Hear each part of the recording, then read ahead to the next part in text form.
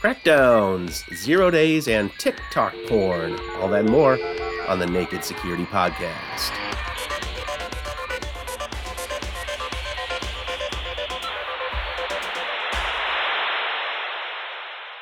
Welcome to the podcast, everybody. I am Doug Aamoth. He is Paul Ducklin. Paul, please excuse my voice. I am sickly, but I feel mentally sharp. Excellent, Doug. Now, I hope you had a good week off, and I hope you did some great Black Fridaying. Again, I have too many kids to do anything enjoyable. They're too young, but we got a couple things on Black Friday over the internet because I don't know, I can't remember the last time I've been to a retail store, but one of these days I'll make my way back. I thought you were over Black Friday ever since you got thwarted for a Nintendo Wii back in the 18th century, Doug. That's true. Yes, that was the waddling up to the front of the line and some lady saying, "You need a ticket," seeing how long the line was and saying, "Okay, this is not for me." The ticket was presumably just to get into the queue. Then you'd find out whether they actually had any left. Yeah, and they didn't. Spoiler. So, Sir is only joining the pre-queue. Yeah. So I didn't feel like fighting a bunch of people. So all those images you see on the news, that'll never be me. We like to start the show with a This Week in Tech History segment. We have a double feature this week, Paul. On November 28th, 1948, the Polaroid Land Camera Model 95 went on sale at the Jordan Marsh department store right here in Boston. It was the first commercial instant camera back in 1948. And then, one day and several years later, November 29th, 1972, Atari introduced its first product, a little game called Pong. When you announced your intention to announce the land camera as tech history, I thought it was 1968. Maybe a little bit earlier, maybe, the late 50s, the sort of Sputnik era, that kind of thing. 1948, eh? Wow. Great miniaturization for that time. If you think of how big computers still were, it wasn't just that they needed rooms, they kind of needed their own large buildings. And here was this almost magical camera. Chemistry in your hand. My brother had one of those when I was a little kid, and I remember being absolutely amazed by it. But not as amazed, Doug, as he was when he found that I'd taken a couple of pics redundantly just to see how it worked, because, of course, he was paying for the film, which was not quite as cheap as the film for regular cameras. No, sir. Our first story is another historical type story. This was the Christmas tree worm in 1987, also known as Chrisma Exec, which was written in the Rex scripting language, REXX. I'd never heard of this before. It drew an ASCII art Christmas tree and spread via email, causing massive disruption to mainframes the world over, and was kind of a precursor to the I Love You virus, which affected IBM PCs. I think a lot of people underestimated both the extent of IBM's networks in the 80s and the power of the scripting languages available, like Rex. You write the program in just plain old text. You don't need a compiler. It's just a file. And if you name the file 8 characters, thus Chrisma, not Christmas, although you could type Christmas because it would just ignore the S.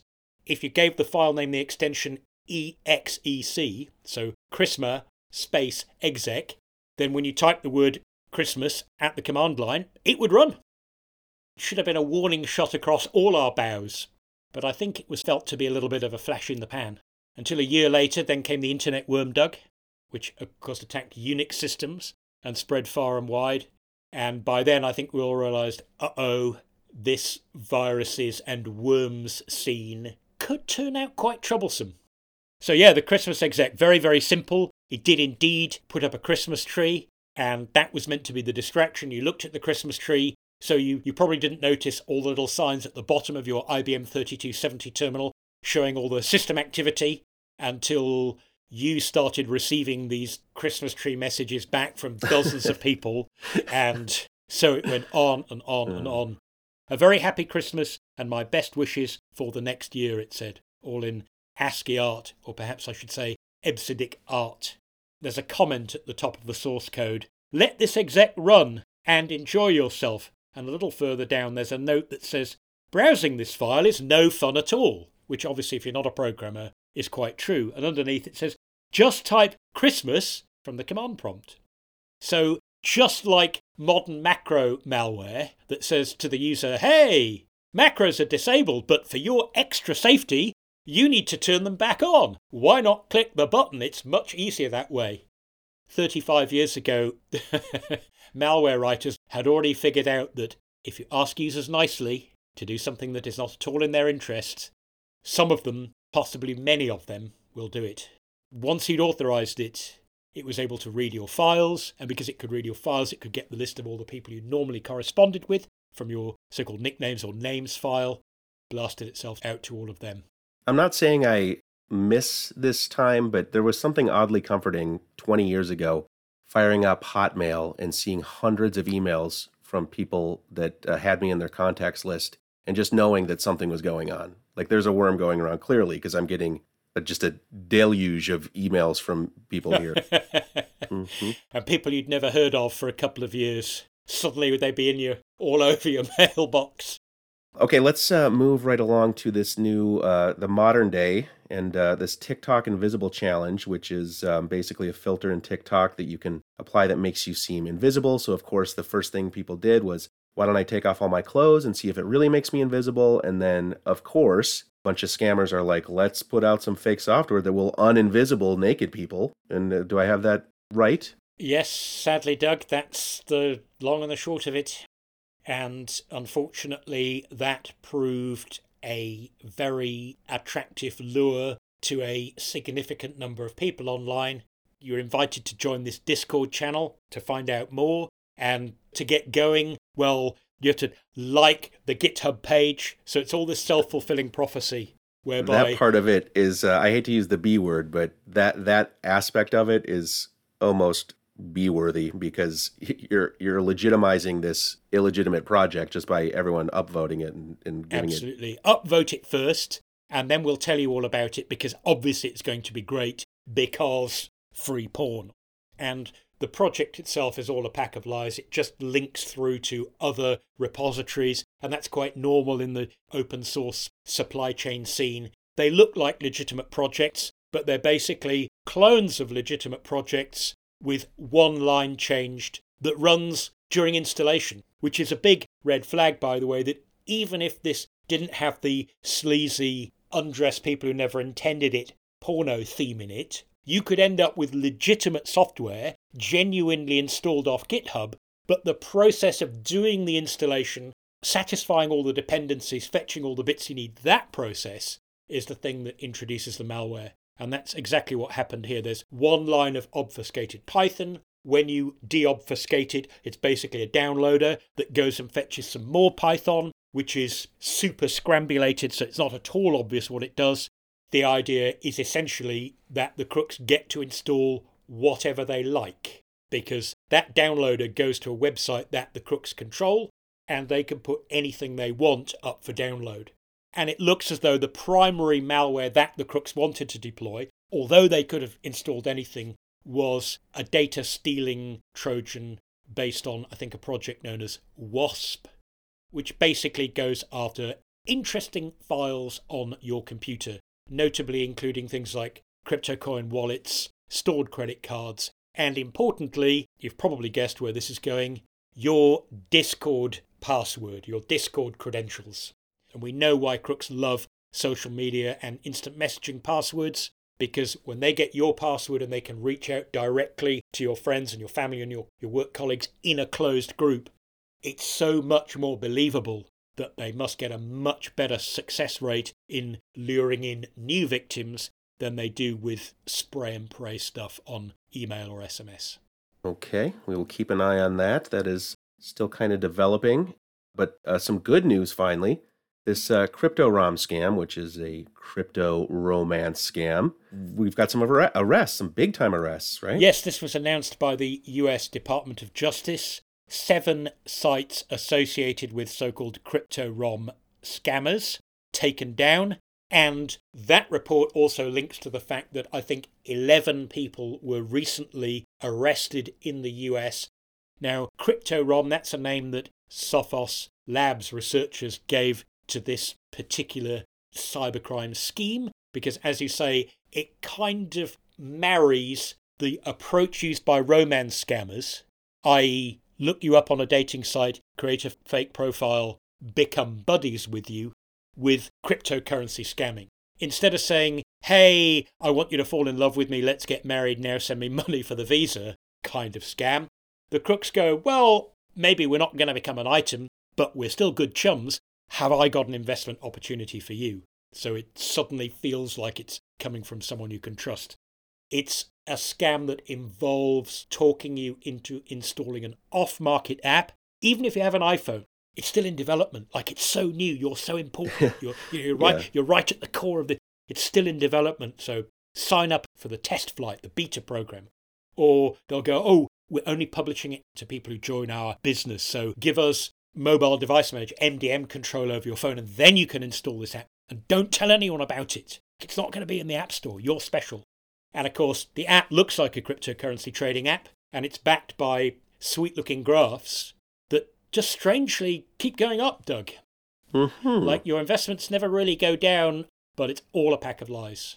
And then when you want your money out, well, typical Ponzi scheme or pyramid scheme trick, sometimes they'll let you take out a little bit of money that you're testing. So you withdraw a bit and you get it back. Of course, they're just giving you the money that you already put in back, or some of it. Yeah. And then your investments are going up, and then they're all over you. Golly, imagine if you hadn't withdrawn that money. Why don't you put that money back in? Hey, we'll even loan you some more money. We'll put some in with you. And why not get your chums in, because something big's coming. And so you put in the money. Something big happens. Like the price shoots up and you're going, wow, I'm so glad I reinvested the money that I withdrew. And you're still thinking the fact that I could have withdrawn it must mean these people are legit. Of course they're not. It's just a bigger pack of lies than it was at the start. And then when you finally think, ooh, I better cash out, suddenly there's all sorts of trouble. Well, there's a tax, Doug. There's a government withholding tax. And you go, okay, so I'm going to have 20% chopped off the top. Oh, but actually, no, it's not. Technically, it's not a withholding tax, which is where they just take the money out of the sum and give you the rest. Actually, your account's frozen.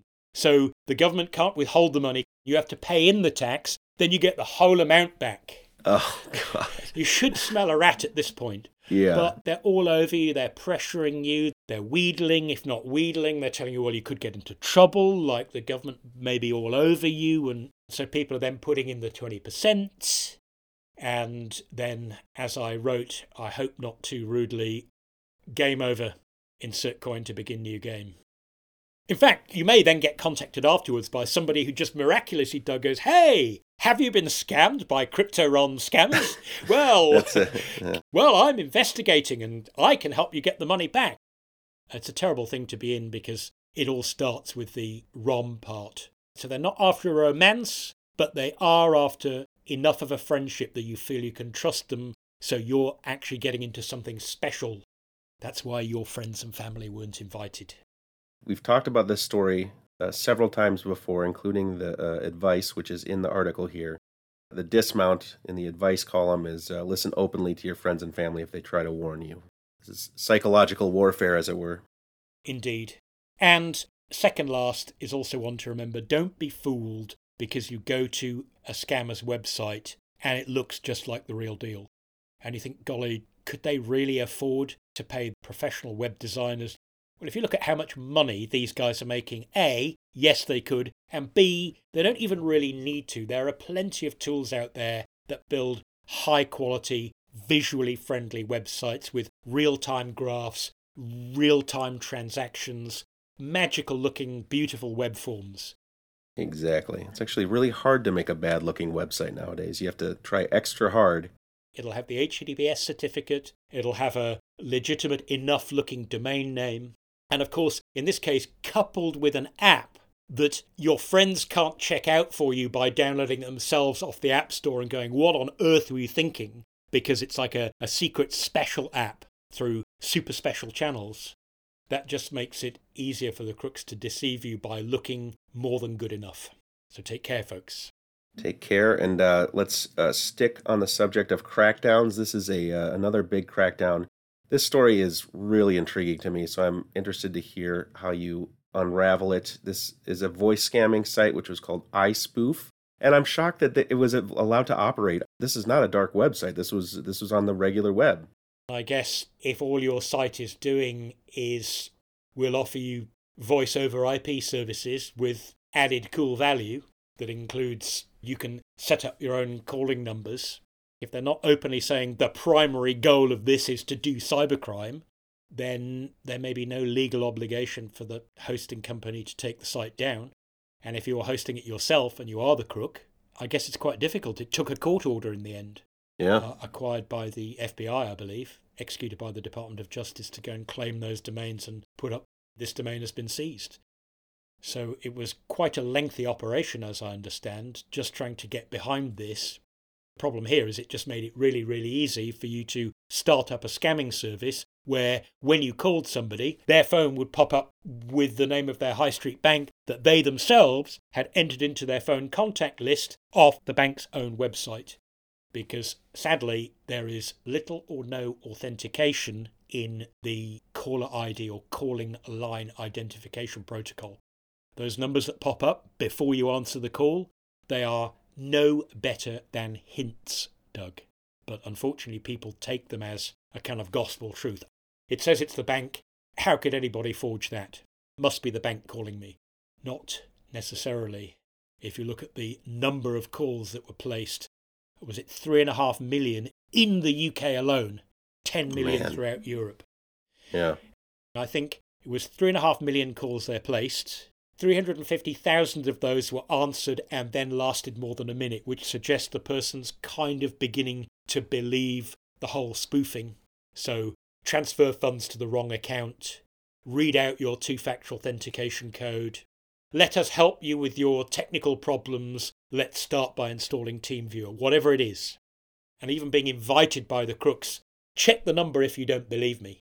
That leads us to a question that I had the whole time reading this article, and it dovetails nicely with our reader comment for the week. On this article, reader Mon comments, the telcos should be getting a fair share of the blame for allowing spoofing on their network. So in that spirit, Paul, is there anything telcos can actually do to stop this? Intriguingly, the next commenter, and thanks John for this comment, said, I wish you'd mentioned two things called Stir and Shaken. These are American initiatives, because you guys love your backronyms, don't you? Like the Spam Act.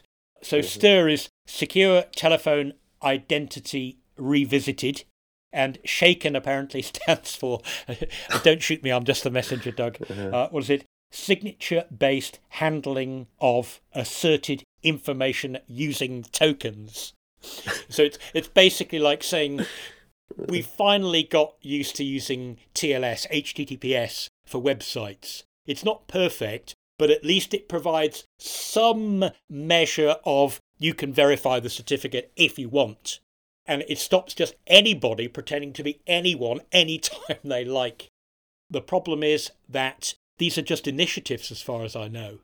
We have the technology to do this, at least for internet telephony, but look at how long it took us to do something as simple as getting HTTPS on almost all of the websites in the world. There was a huge backlash against it, and ironically, It wasn't coming from the service providers. It was coming from people going, well, I run a small website. Why should I have to bother about this? Why should I have to care? So I think it may be many years yet before there is any strong identity associated with incoming phone calls. Okay, so it could take a while, but as you say, we have chosen our acronyms, which is very important first step. So we've got that out of the way, and we'll see if this takes shape eventually. So thank you, Mon, for sending that in. If you have an interesting story, comment, or question you'd like to submit, we'd love to read it on the podcast. You can email tips@sophos.com. You can comment on any one of our articles, or you can hit us up on social @Naked Security. That's our show for today. Thanks very much for listening. For Paul Ducklin, I'm Doug Aamoth, reminding you until next time to stay secure.